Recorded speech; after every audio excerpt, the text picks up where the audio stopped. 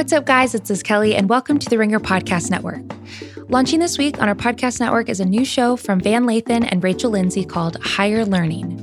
2 times a week, they'll be dissecting the biggest topics in Black culture, politics, and sports, and wade into the most important and timely conversations.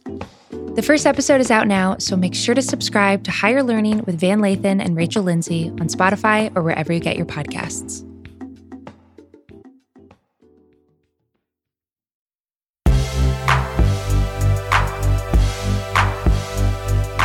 I'm Sean Fennessy, and this is The Big Picture, a conversation show about movies and TV. Amanda is off today, so I'm flying solo. Later in this episode, I'll have a conversation with the filmmakers Kirby Dick and Amy Ziering. They're the Academy Award-nominated documentarians behind serious issues-driven films like The Hunting Ground and The Invisible War. They've got a new movie called On the Record that is in keeping with their previous work. It's an exploration of the abuses of power and culture, of sexual assault in the music industry, tethered to the rape allegations made by 3 women against the impresario Russell Simmons in December of 2017. The movie has endured some controversy of its own, too. Just days before it was to debut at the Sundance Film Festival, Oprah Winfrey and her Harpo Productions withdrew their names from the film. A cloud quickly formed over this movie's future, and Apple TV Plus, its original streaming home, pulled out as well. Then the film played Sundance to a rapturous reception. I was there. It's really powerful. And it was quickly scooped up by HBO Max and is available to watch right now for subscribers to that service. So I talked with Amy and Kirby about the film and that controversy and why they keep returning to such difficult subject matter. So I hope you'll stick around for that conversation. But first, I wanted to talk a little bit about HBO Max. What's on the service? What is the service? What does it mean for the streaming wars? It's a big, noisy entrant in that battle. To hear more about the TV side of this, you should definitely check out The Watch this week with Chris and Andy, where they're breaking down the shows that you should watch, maybe a programming grid that you can check out if you're somebody who's looking to have a Chris Ryan or Andy Greenwald experience. You know, Friends is there, and The Sopranos, and The Fresh Prince of Bel-Air. But HBO Max, more than anything, is really a great movie catalog. It's really one of the greatest movie catalog releases in the history of the medium. It's bigger than Netflix, Turner Classic Movies, Criterion Channel, Hulu, Amazon Prime, and mostly because it's a combination of all of those things. So what's on this service? Here's what to know, and here's where you should start. Think of it as a series of buckets. You've got a series of disparate partners that are coming together under the Warner's umbrella, under HBO Max. So you've got Turner Classic Movies and the Warner Brothers Vault. What does that mean? That means Westerns, musicals, Oscar winners, so much classic Hollywood. You've got mega classics, all-time classics like Casablanca, Singing in the Rain, 2001: A Space Odyssey, Citizen Kane, Dirty Harry, North by Northwest, The Maltese Falcon, Treasure of the Sierra Madre, The Wizard of Oz, Rebel Without a Cause, Rio Bravo, King Kong. You see what I'm saying? There are so many classic movies that you have been told by your parents, your grandparents, podcasters like myself, that you have to watch if you want to be literate in American film history. We get questions about this all the time on mailbags. Where should I start? Where do I get my education as a film watcher? This is a kind of a perfect place to start. There are not a lot of places right now where you can find Casablanca, King Kong, and Rebel Without a Cause and knock them all out in one night without switching services. So that's one thing that you can do. For more mainstream contemporary moviegoers, there's also a reason to subscribe to this service. You've got really some of the most well-known and beloved quote-unquote IP around. We've got the Harry Potter movies. We weren't sure how many Harry Potter movies were going to hit the service when it launched. It turns out all of them are there right now. So if you are a lover of binge mode and a lover of Potter, I would encourage you to check out those movies. They're okay. I'm a fan of them. I think some of them are a lot better than others. Maybe at some point we can talk to Mallory and Jason about what does and does not work about the Harry Potter films. You know, you may have heard us talk about the Snyder Cut last week on this show. The Snyder Cut, of course, is coming to HBO Max, and part of the reason for that is because it's under the Warner's umbrella, and so are all of the other DC Universe movies. So Aquaman, Wonder Woman, Justice League, of course, Man of Steel, Batman vs. Superman. All future DC movies will likely be living on this service. Listeners of this show know I'm more of an MCU guy myself, but if you like the DC movies, they are all going to be there. Plus, the Lord of the Rings films and the Hobbits films are also on this service. So you're talking about 3 of the 5 most significant intellectual property behemoths in the game all in one place right now. And, you know, also the Police Academy movies. Who doesn't like the Police Academy? Bobby, do you like the Police Academy movies? I wasn't too big on them, no. Okay, well, maybe you can get a film education of a different kind by diving deeper into the Police Academy universe. The other thing that is an important distinction point here is the Criterion Channel and the Janus Films collection also being a part of this. So serious film fans know that Filmstruck was a streaming service that launched a couple of years ago under the Warner's umbrella, a partnership between Turner Classic Movies and Criterion. That was an amazing service. It was closed far too soon. We spent some time on the show, especially since quarantine, talking about the Criterion channel and how great the Criterion channel is. And I think that there's some complication, some confusion, some lack of clarity on what is the value of the Criterion channel in the face of HBO Max. Now, if you can afford it, I would say stick with both. If you can't afford it and you are a serious cineast, I would say get the Criterion channel. If you are a person who just wants to have as many enjoyable movies as you know, get HBO Max. The Criterion channel is a much deeper and much more elegantly curated streaming experience. There's tons of extras on there.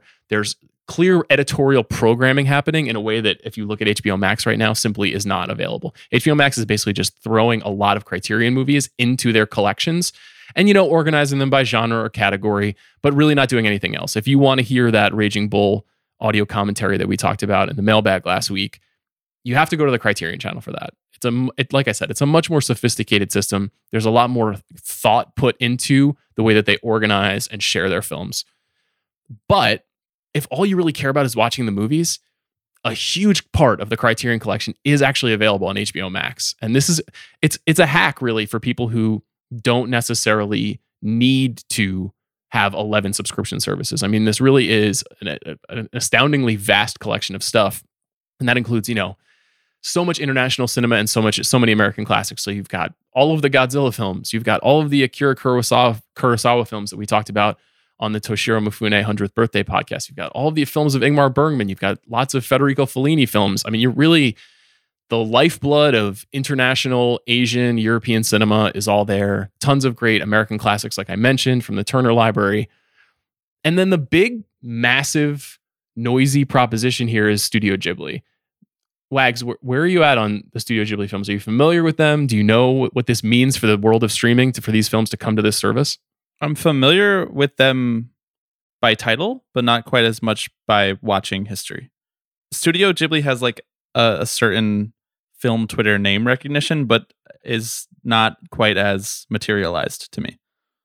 Yeah, I think that's right. I think that there's certainly an intense cult following behind the films. These are Oscar-nominated animated films, but they've really never been available on streaming services in the States. You can buy them on iTunes previous to this, and of course you could rent them in video stores in the past. But the presentation of these films, we should say this is a Japanese animation studio, best known for the films of one of its co-founders, Hayao Miyazaki, who we talked about actually just a little bit with Sam Esmail on the Director's Game episode.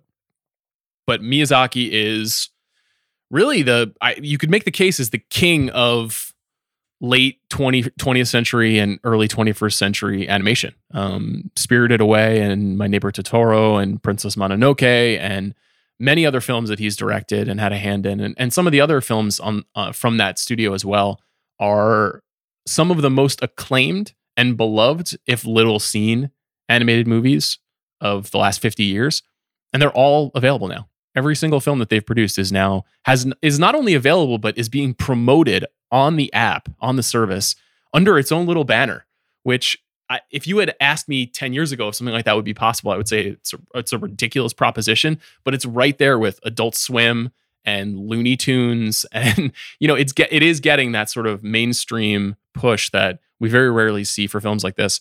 These movies are, they're beautiful. If you like Pixar, John Lasseter, one of the sort of creative overlords in the early days of Pixar, was a massive Miyazaki fan.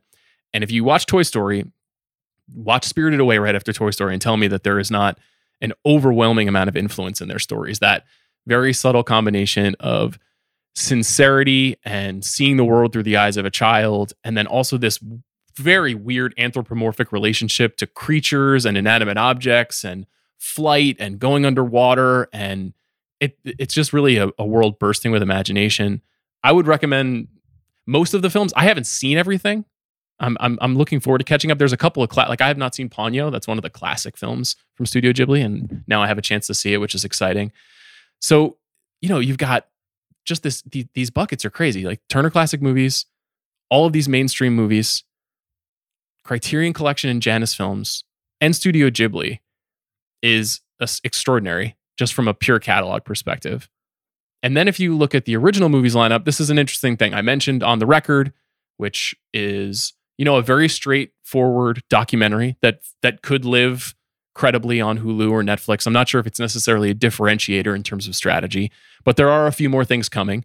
You may have heard us talk about Let Them All Talk, the new Steven Soderbergh movie coming out later this year, which is very exciting. I don't really know what form that's going to take. Soderbergh always surprises us. They announced, HBO Max did about a month ago, that they picked up An American Pickle, which is a movie that comes from Point Grey and Seth Rogen and Evan Goldberg. It sounds like a period comedy of some kind. Super Intelligence is a movie that was supposed to come out last year and got pushed back under the Warner Brothers banner. It's a Melissa McCarthy comedy directed by her husband, Ben Falcone, who's been a guest on this show. Unpregnant is a film from Rachel Lee Goldberg. Charm City Kings is a film that was picked up out of festivals last year. And then the Snyder Cut. So the shape and the collection of original films is still a little bit formless, frankly. I don't totally know what the HBO Max original movie brand is, but we'll have to wait and see.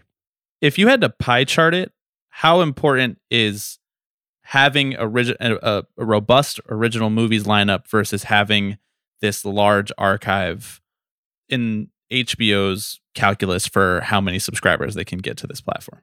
It's a really good question, because I think Disney Plus right now is going through this same calculus, where Disney Plus, not unlike HBO Max, has this extraordinary catalog of certifiable classics and then all this nostalgia bait that people love. People like you who grew up on some of these Disney original movies that are getting a chance to revisit them. But how much of a draw is that long term, I think, is an interesting question, because at some point, that feeling when you see something that you're familiar with and you've experienced before and you don't have, it's nice to have access to it, but you're like, I just don't need to watch Mulan for the fourth time. Like, there's really no upside to it. So you continue to subscribe, but the usership goes down on the service. I think HBO Max is weighing that just as much as Disney Plus. And Netflix, frankly, which is largely in the original content game, has weighed that a lot over time too. Obviously, they shifted out of a licensing strategy and moved much more into an original film strategy and an original TV series. I think HBO Max clearly has put way more emphasis on original series.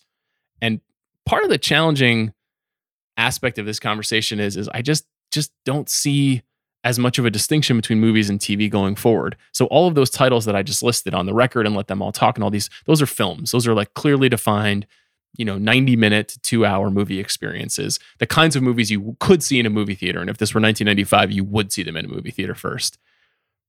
There's also going to be a lot of series on HBO Max that is individuated from HBO that seems like it could be a movie, but it's just been elongated. I mentioned, something like Mrs. America or Normal People last week that 20 years ago probably would have been a little bit closer to just a long form movie that you would see in a theater. I just don't know how much movies are going to drive interest here. We've been having this conversation about how much does The Irishman or Marriage Story mean to the bottom line for Netflix. I mean, it means a lot insofar as getting publicity and attention, and awards are always meaningful. On the Record could compete for Best Documentary at the Oscars. I'm not sure. It's a little hard to say given the uncertainty around all of the races. I do think that there is a massive benefit to getting powerful and acclaimed filmmakers to make things for your service. Being able to say Steven Soderbergh made a movie for HBO Max, thus, strengthening HBO Max's identity. Melissa McCarthy is the star of a movie that you can only watch on HBO Max. I think that matters. I think there's something to that. And I assume that they will continue to push forward. Also, when we talked about the Snyder Cut last week, I thought Amanda made a great point about it, which is that the timing is not a mistake. Even though that movie is not coming out for another year and it's going to cost millions of dollars for the studio, you can't buy the publicity that they got. We did basically a whole episode oriented around the news that it was actually going to happen. And that's Twitter's meaningful. Fault, man. That's Twitter's fault. It is. But somehow I think you can kind of like meme something into importance. And that was the rare case of it growing into an object of fascination for a lot of people who are both in and out of the industry. And it gave them a little bit of a window into how some of the industry works. And insofar as that, I don't know, that good job. Does it mean that the Justice League movie is going to be good? I don't know. I mean, maybe this is going to sound really reductive, but it's an easy sell. It's just 2 words, Snyder Cut. And everyone's like, what is that? You know what? And then it turns out that it's this really rich, multifaceted story about an industry. It is. And the thing that I have seen, and I don't know if this will hold true, but the way that the movie has been positioned on some of the materials is Zack Snyder's Justice League. You know, the way that something would be introduced as, you know, with a sort of authoritarian authorship.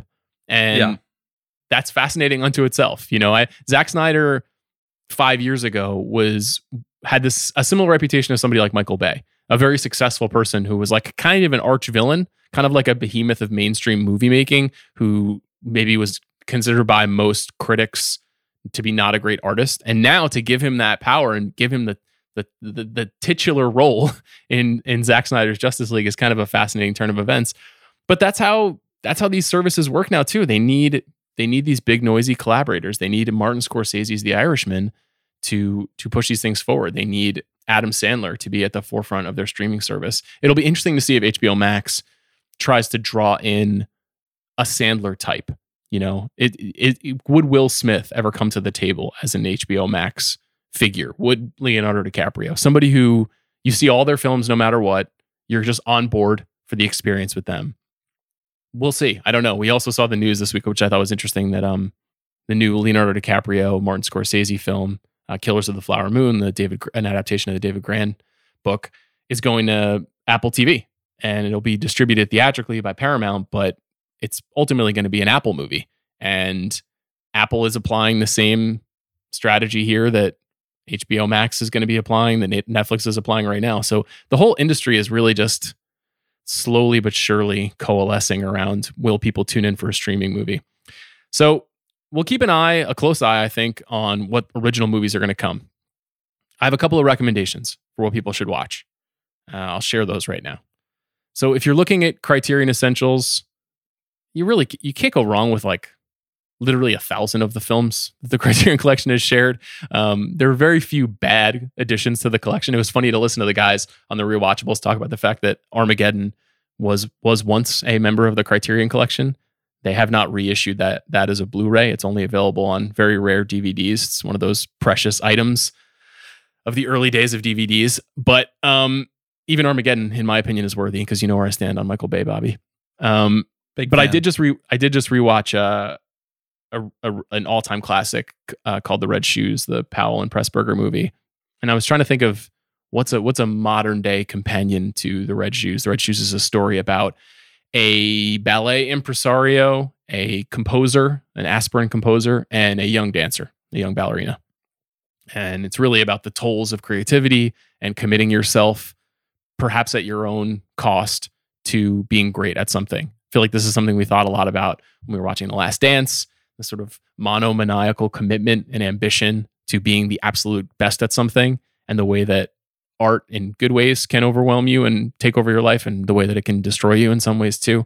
So I thought a lot about Whiplash, which is one of my favorite movies of just the last 20 years. I'm a huge fan of Whiplash. I feel like Whiplash and The Red Shoes would make for a dynamite double feature for people out there. So if you're interested in that Miles Teller classic, the Damien Chazelle classic, I would check out The Red Shoes. Another movie to check out. So are you familiar with the Lone Wolf and Cub series, Bobby? No. So Lone Wolf and Cub is a series of Japanese films. There are 6 films in all. They're, fairly low budget, very fun action adventure films. They're essentially the story of a shogun executioner and his sword, and a young child that he has to protect. There's the lone wolf and the cub. And the first of these films I still think is the best, Sword of Vengeance. It's an incredibly fun, fast-moving, clever, sleek, kind of post-Kurosawa action samurai movie. If I'm thinking about something to pair it with, if you read a lot of the criticism about The Mandalorian, there are a lot of parallels here. There are a lot of parallels to The Mandalorian and Baby Yoda, and the role that those two figures have in the Lone Wolf and Cub series. I would say just check out one of them. The first film is only 84 minutes. It's very breezy, enjoyable. People are always asking us for what movies that are 90 minutes or less on this podcast. Check out Sword of Vengeance. You won't be disappointed. And then get ready for Mandalorian Season 2 on Disney+. What's next? I mentioned Studio Ghibli. I mentioned Spirited Away. I just revisited Spirited Away. I think it's their best film. I haven't seen everything, so I'll be able to weigh in a little bit more clearly on that. in probably a couple of weeks once I get through everything. If you're a fan of The Wizard of Oz, you'll probably like Spirited Away. They have a lot in common. That little movie, The Wizard of Oz. Yeah, I mean, that's the thing. If we say that there is this relationship between Pixar and Studio Ghibli, there is a relationship between classic Hollywood, classic cinema, and Studio Ghibli too. And it's just this daisy chain of interconnectivity. So I would check out Spirited Away, check out The Wizard of Oz. One last one with a pairing.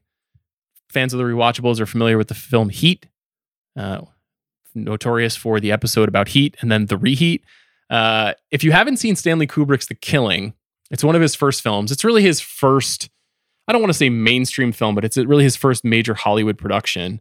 Really one of the best heist movies of its time. Has an incredible performance from Sterling Hayden. And it's sort of a picture of backstabbing and two-timing, and it's a little bit of a secret sports movie, and it's got tons of great performances, tons of great, very memorable kind of that guys of their era, Elisha Cook Jr. and Timothy Carey. And it really signals the way forward for where Kubrick is going as a filmmaker. So if you like Heat, check out The Killing, which is also available on HBO Max. And then there's a whole bunch of other stuff. I mean, just some of my all-time personal classics are available on this service. Network, the extraordinary Sidney Lumet, Paddy Chayefsky movie, just a perfect film, a prescient film, astonishing performances, really funny, really strange, lots of people yelling. You know how I feel about people yelling in a movie, Bobby. It's one of my favorite things. The amount of times that I've had to turn the volume down editing a podcast of yours where you're just yelling movie lines. I love to yell lines. The Long Goodbye, Robert Altman's 70s classic, starring Elliot Gould. I don't know. Maybe we'll do a Long Goodbye episode at some point. Definitely one of the best and smartest films, fusing kind of the ideas of classic Hollywood and noir fiction and noir cinema with that like slack, easygoing 70s aspect that Altman was always striving for. And then I also just noticed that Hoop Dreams is on there. A lot of conversation about Hoop Dreams lately. The Bill Simmons podcast has been talking about it a bit because they've been talking about When We Were Kings and what is the all-time greatest sports documentary. What's on your sports doc Mount Rushmore? I mean, Hoop Dreams is massively important to me. That's on there. I just rewatched it in the last couple of months, actually, and I don't remember why, but I paid for it, like on Vudu or something, and now it's on a streaming service just a couple months later. So don't I feel that very 2020 feeling like, damn it, I paid a la carte for this movie, and it's on a streaming service somewhere, but how could I have known? I know. That was the first sports documentary that I saw where I was like, oh, it's not about sports, and that is the power of a sports documentary now that I have seen and pursued a field where I want to take sports more seriously than just the final result of the game. So yeah, I don't know. What's on your Mount Rushmore of sports docs? It's a tricky one. I think obviously OJ Made in America. We spent a lot of time talking about that. Just watched that last week. That's on there as well. Very powerful film. An ESPN Plus thing, the only place you can get it.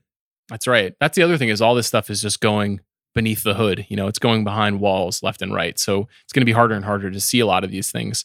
What else is on the list there? Senna, I would say. Asif Kapadia's portrait of Ayrton Senna, the race car driver. Gosh, what else? There's so many. I mean, I think Icarus is a fascinating example of a movie that starts out like a sports movie and turns a little bit more into a true crime story, which seems to be more the order of the day on a lot of these films. I mean, even Free Solo, which we talked about a lot a couple of years ago because of its Oscar run and that in its way. I think there's a couple more probably long-time classics. The Endless Summer, which is sort of a hybrid documentary that is a great surfing movie.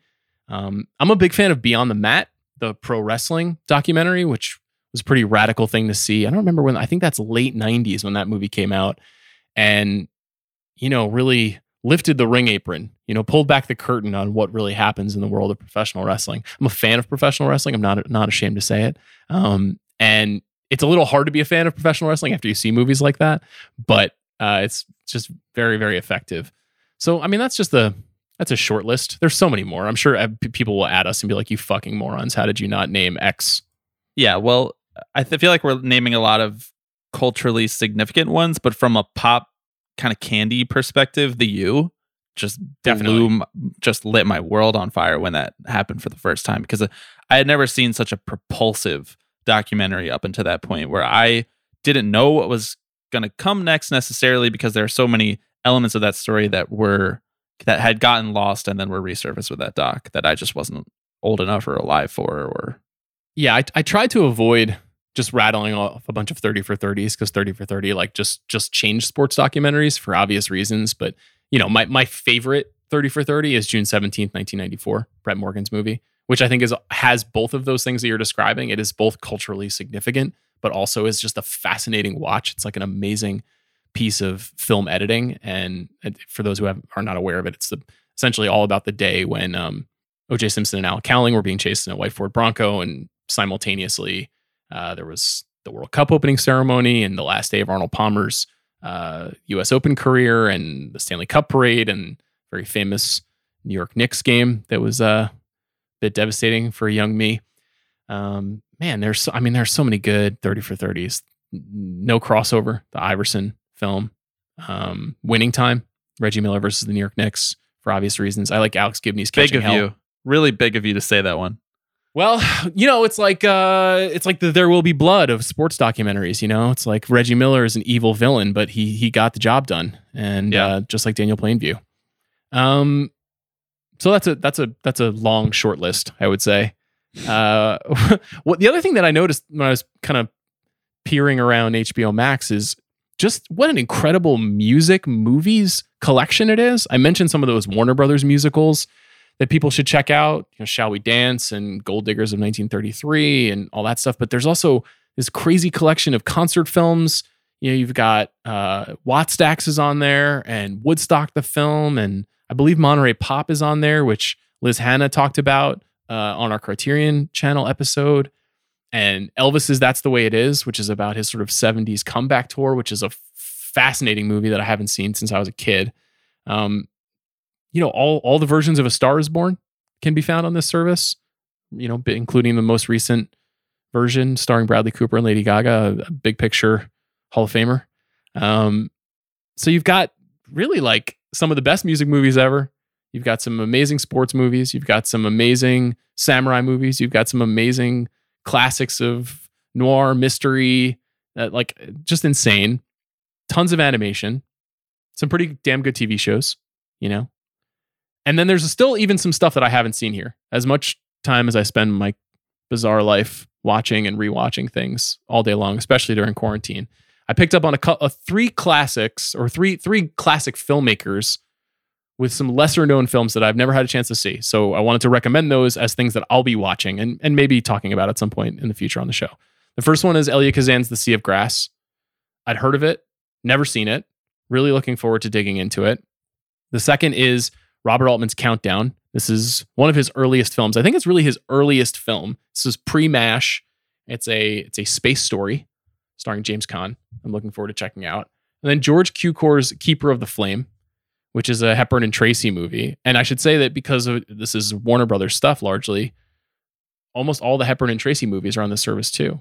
Pat and Mike is there, and just the sort of like pitter patter that you found maybe in His Girl Friday, which we talked about earlier this week on the show. You can find times 1,000 really in the Hepburn and Tracy movies. So I've got 3 that I'm going to check out that I'm really excited about. Anything that you are going to watch on HBO Max, Bobby? What's first in your queue? So I haven't scrolled it fully through yet. The app just updated on my PlayStation. But jumping out here is Spirited Away, because it dovetails so nicely with what I think of as like my childhood nostalgia in Pixar and animated films. And also because it's like the online movie hipster movie right now. It's time to see what the hype is all about. Fair warning, it does feature a young girl having to witness the horror of her parents being turned into giant pigs. So just prepare yourself for that. Brace yourself. Great. We're going to go to my conversation with Kirby and Amy really quickly, but I hope you will check out The Big Picture next week. We got a special episode celebrating the big homie, Clint Eastwood, who turns 90 years old on Sunday. It's crazy. Adam Naiman and I wrote a piece about some of his films on The Ringer this week. Chris Ryan is also going to be joining us on that podcast. Clint Eastwood is one of the more fascinating, controversial, brilliant, and everlasting figures of American cinema, and you can find a lot of his movies on HBO Max. So maybe you can do a little bit of pre-gaming. Maybe you should check out Dirty Harry before the pod. Bobby, what do you think? Will do. We'll report back. Okay, I can't promise you that you're going to like it. It's not exactly a terribly 2020 kind of film. Nevertheless, I'm a big fan. So I hope you'll check that out next week. And now let's go to my conversation with Amy and Kirby.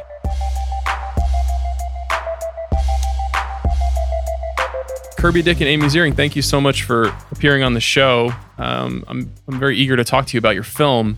I wanted to start by asking how a film like this starts, because this isn't the first film of this sort with this sort of sensitivity and thoughtfulness that you guys have made before. But are the ideas typically organic, or and does a figure approach you and that's where the story comes from? Or do you think more about topic and subject matter first?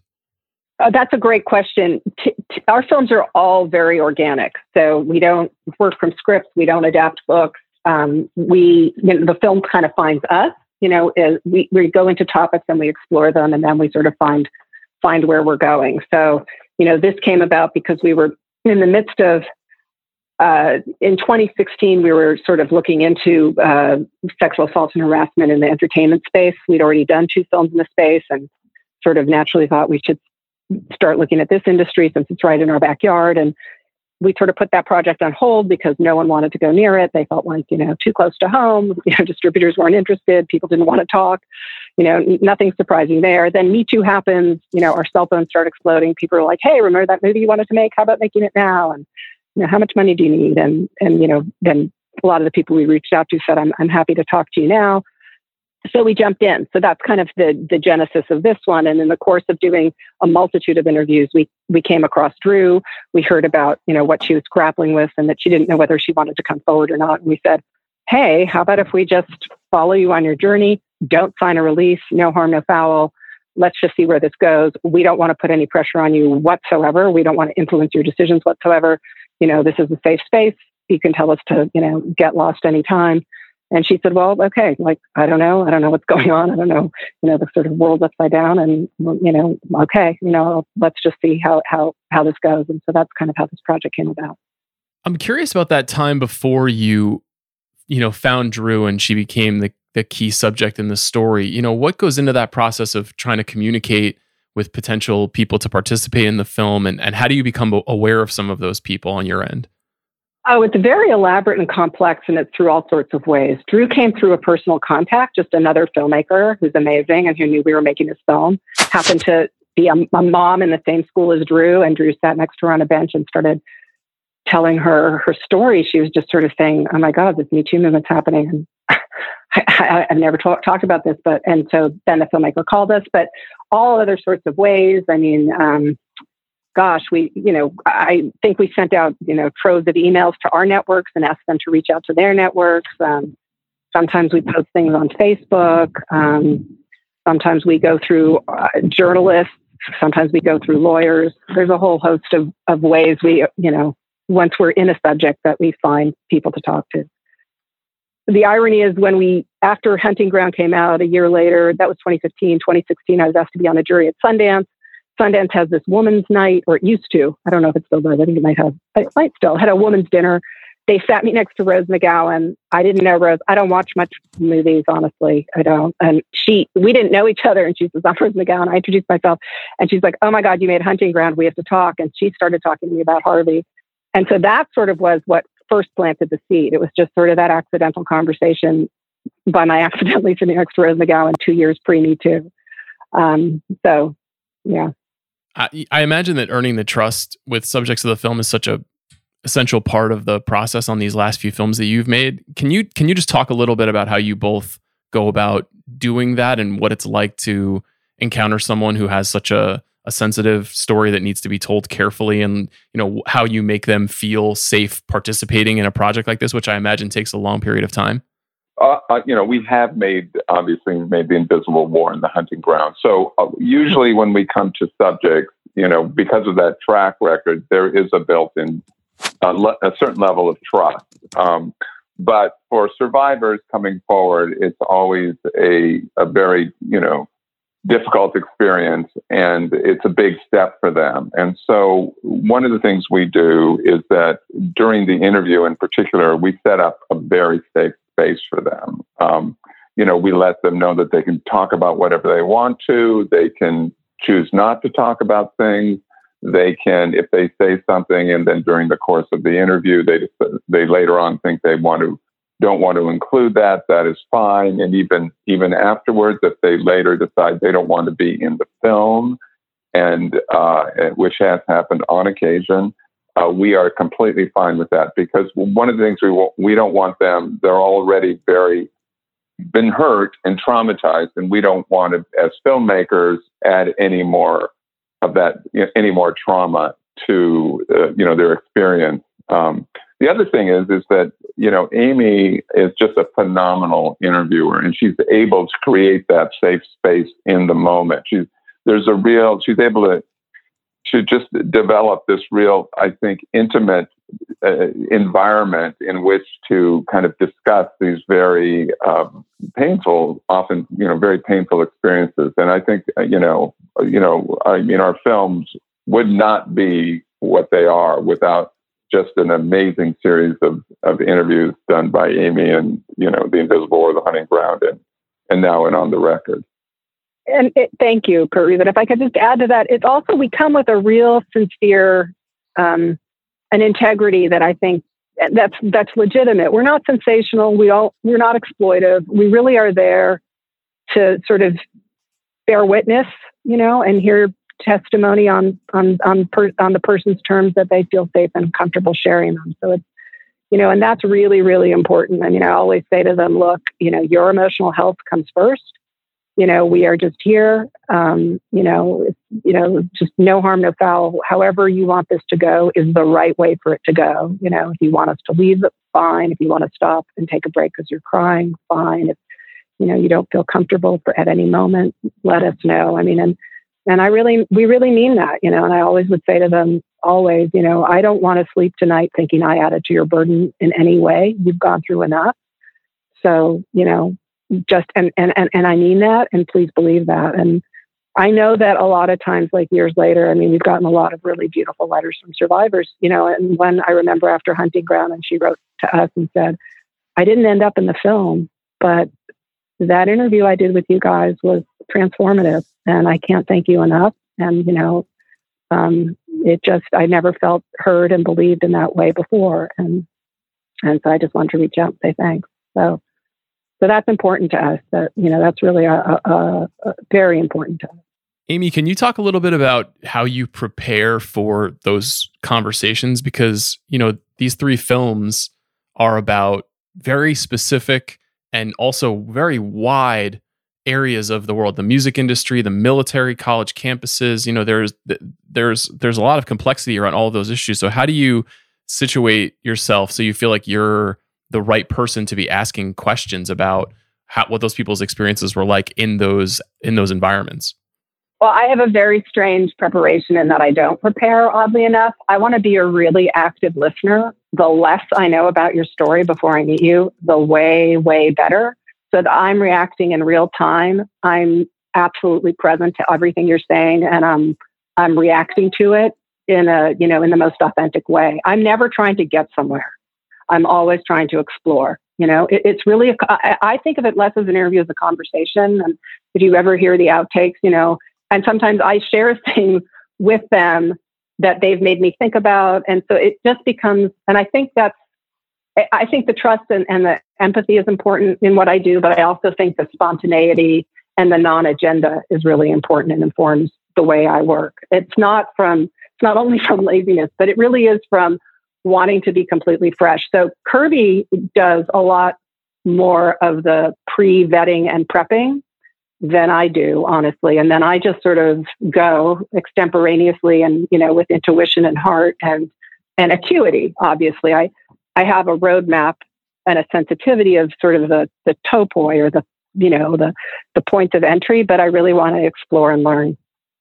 What keeps drawing you both to this subject matter? What is it that, there's obviously a very powerful conversation that's been happening about it over the last couple of years, but I imagine that these films are very difficult to do and to put yourself in front of these stories for years at a time maybe just sounds very challenging. So what draws you back? Agony, masochism.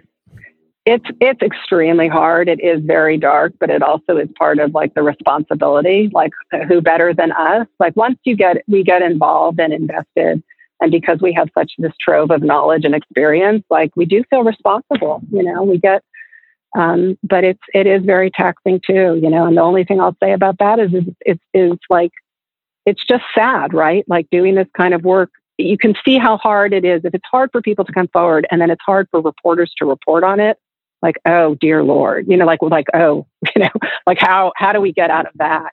So you just sort of take a deep breath and do what you can and just say, it's what we need to do. But, I would personally, I wish it wasn't that way. I wish it wasn't so hard. It's hard. And the reason it's hard is because you have to, like I said, you have to be active and present and sensitive to make these kind of films, with the acuity and sensitivity that we make them. That takes an open heart and an active intelligence. And those are hard things to sustain year after year in traumatic spaces.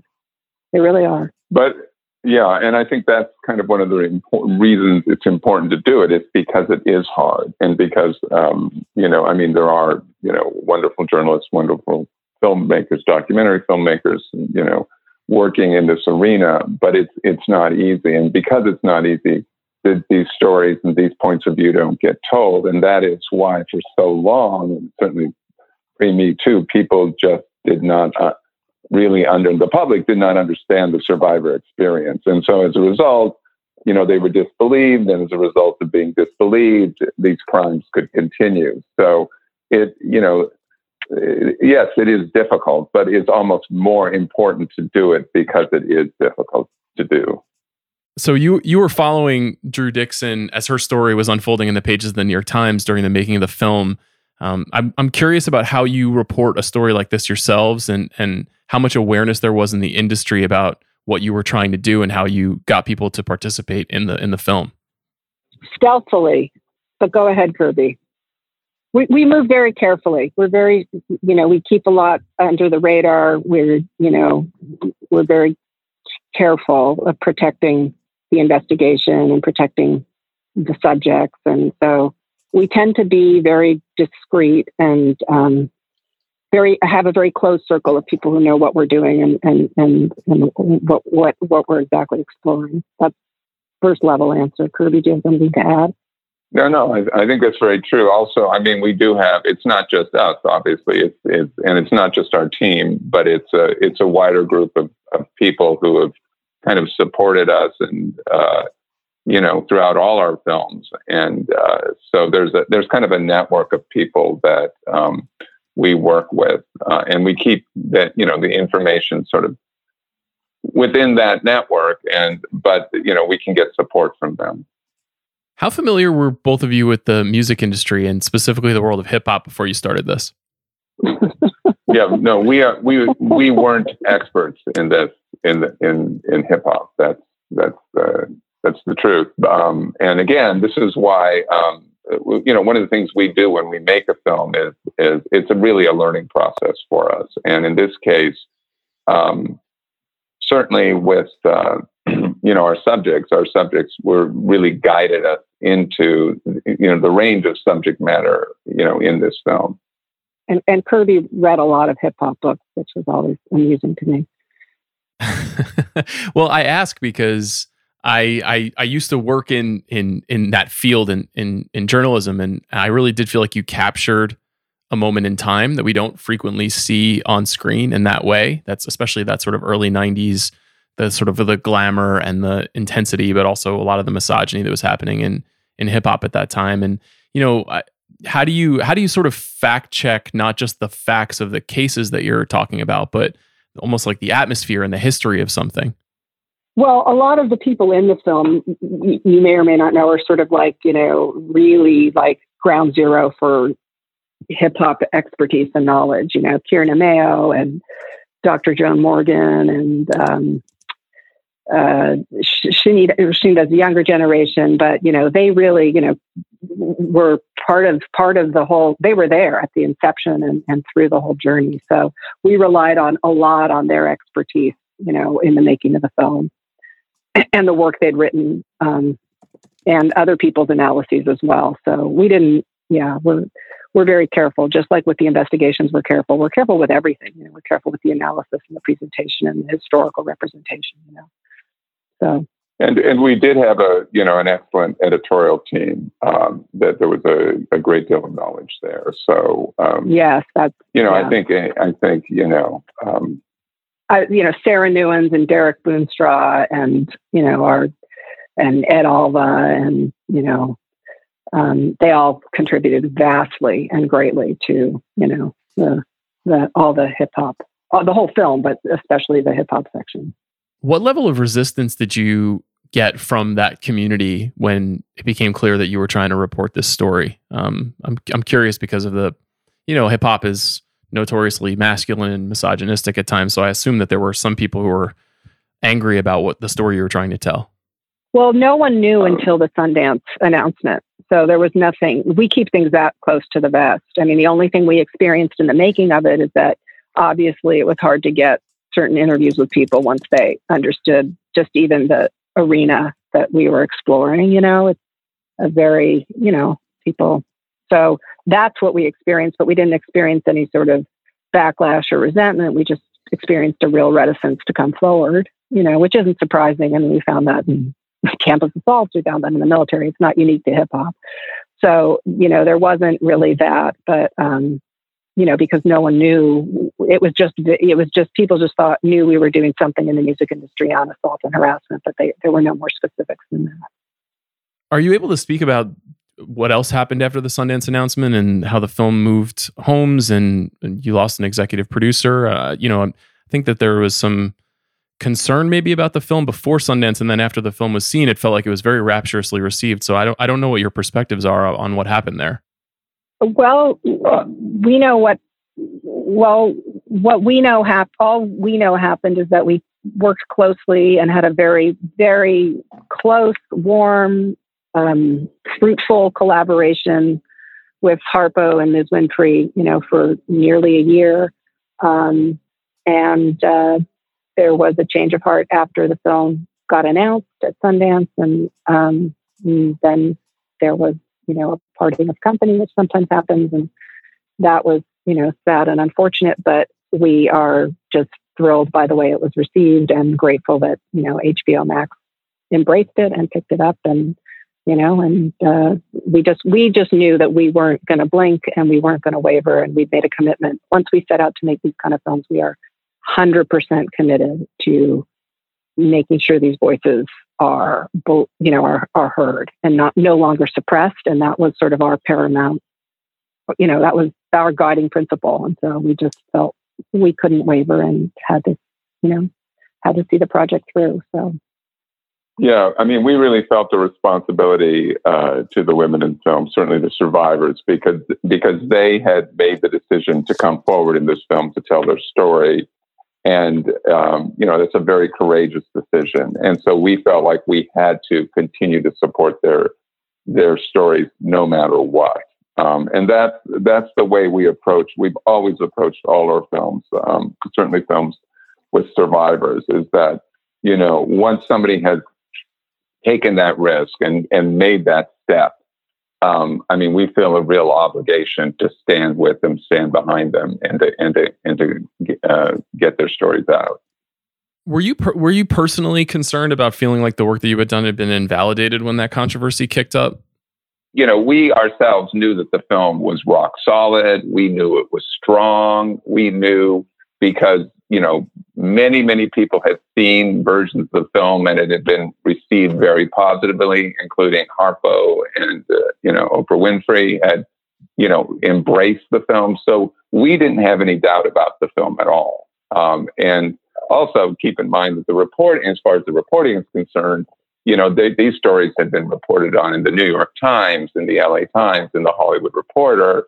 And then, of course, we go through a very extensive fact-checking process ourselves. And then again, it goes to, our attorneys, and then it went to Apple. So everything, we knew we had something that was completely rock solid and also a very powerful film. So we didn't really have any doubts. And that's another reason why we were so committed to getting this film out. Could you talk a little bit about the reception at Sundance, which I thought was just very, very strong, overwhelmingly, like I said, rapturous, and what that's like and what the experience was like of having some of the subjects of the film there for the debut of the film? I think it's a once in a lifetime experience. I don't think I've ever will again. Experience anything like that. If you were at the premiere, what happened was we walked. The audience. They sat the audience down, and then we walked in along with, the women experts and the survivors: Drew, Dixon, Salai, Abrams, and Sherry Hines, and now she goes by Sherry Sher, and then all the women experts in the film, and the audience leapt to their feet. This was before anyone had said a word, and gave everyone a standing ovation, long, thunderous, and I mean, it was, and then it was just so incredible, the energy, and everyone was we were so moved and touched and felt just such a sigh of relief. Like, okay, we made it. We're here. It's okay. Everything's going to be okay. And it was profound, profound for everyone and really healing and really, really helpful. So it was incredible. Yeah, I thought it was an amazing scene. And it's part of the reason why I wanted to talk to you both about this. Can you talk just a little bit while I have you both about how you see the state of documentary filmmaking and the ability for people to see movies right now, since I feel like it has grown exponentially since you both started making films. And I'm curious how you see it, if it's been a good thing, if it's been beneficial to the work that you do, or if there are any downsides to the growth of the medium. Well, I mean, I think it's been extremely positive in so many ways. You're absolutely right. I mean, when we started making films, you sort of felt like you were a bit in this backwater industry. No one, and there was some advantage to that. No one really, you were allowed just to make the film you wanted to make. If you were choosing to make a film on a subject matter, there weren't other filmmakers already making film on the same subject matter. So there was something about that isolation that was, kind of nice in a way. But I think overall, it's so wonderful that there's been this support, both for funding documentaries and for, and the audience, of course, has just grown exponentially. So, and it's, there's a lot of amazing, wonderful filmmakers, young filmmakers coming in that are just incredibly talented. So I think overall it's really a great time for documentary. Have you found that it's gotten more competitive in a way? Do you find that you're competing for stories at all?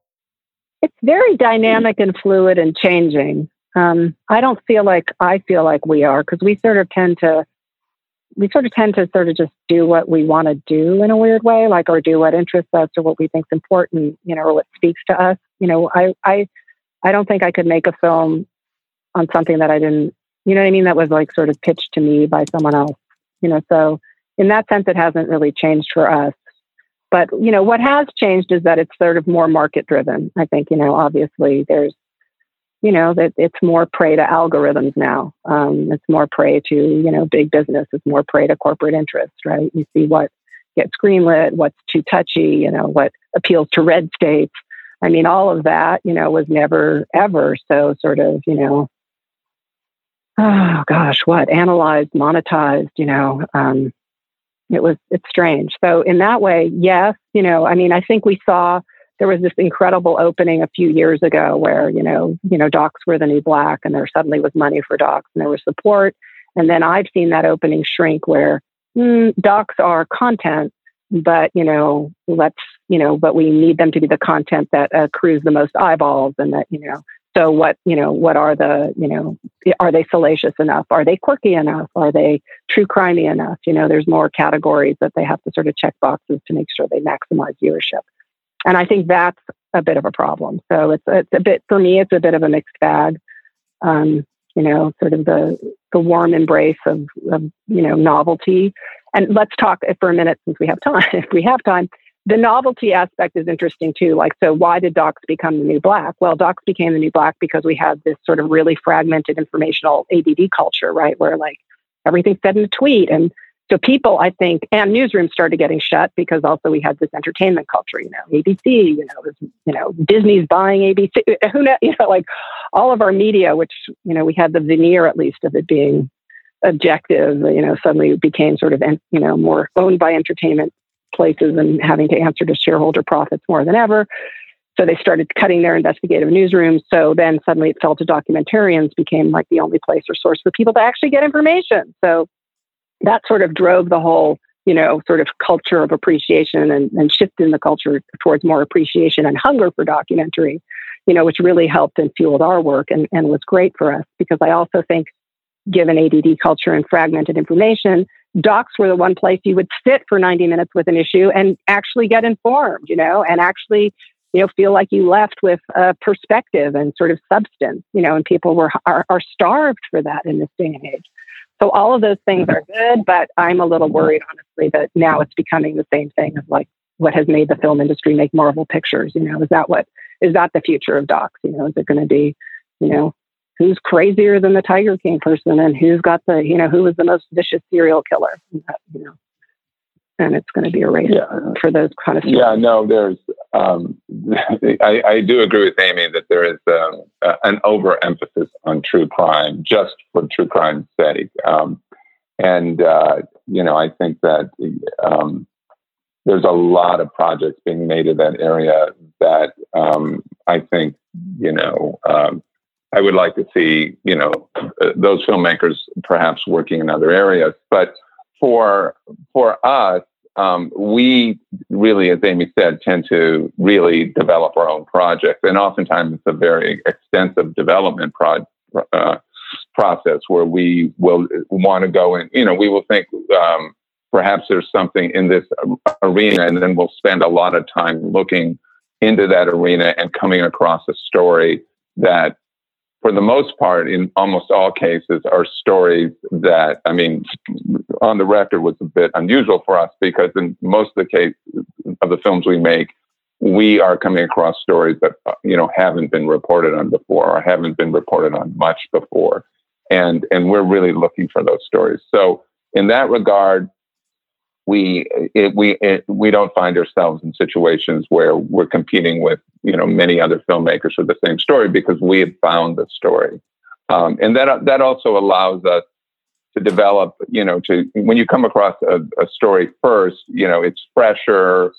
You're able to really examine it without a lot of other people having already sort of worked through that territory, and you're able to open it up in a way that you might not otherwise be able to. So we, as I said, we do tend to have a very involved development kind of process before we find our stories.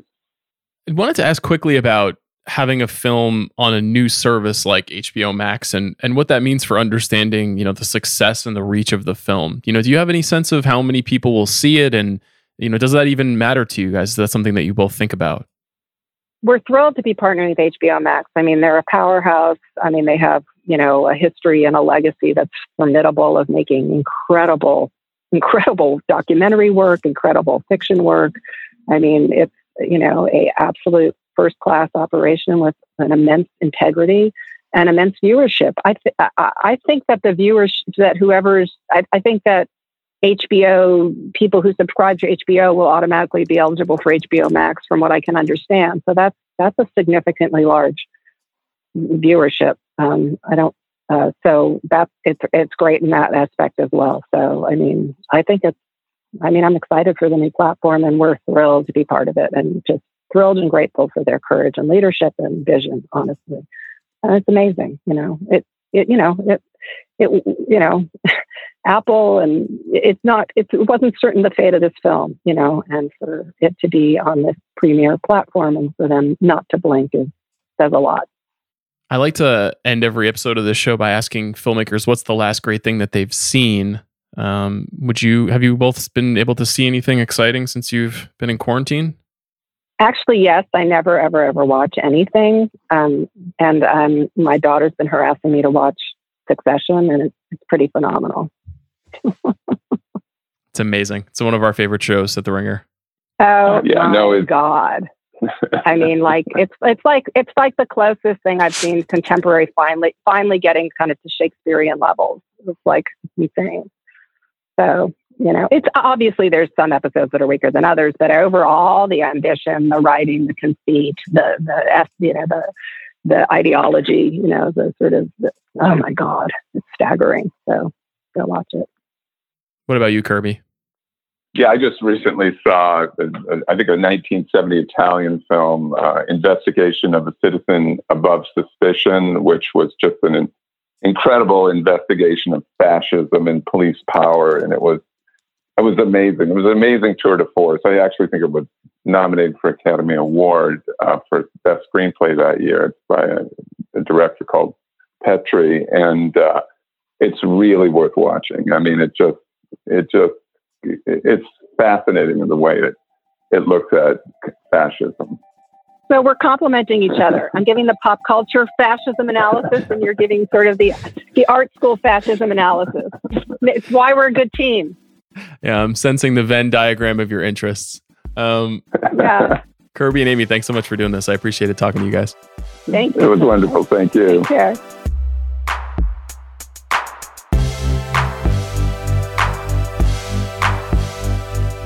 Thank you to Kirby Dick and Amy Ziering, and thank you to Bobby Wagner. We'll be back next week on The Big Picture talking about Clint Eastwood and then some more classic Hollywood movies after that. We'll see you then.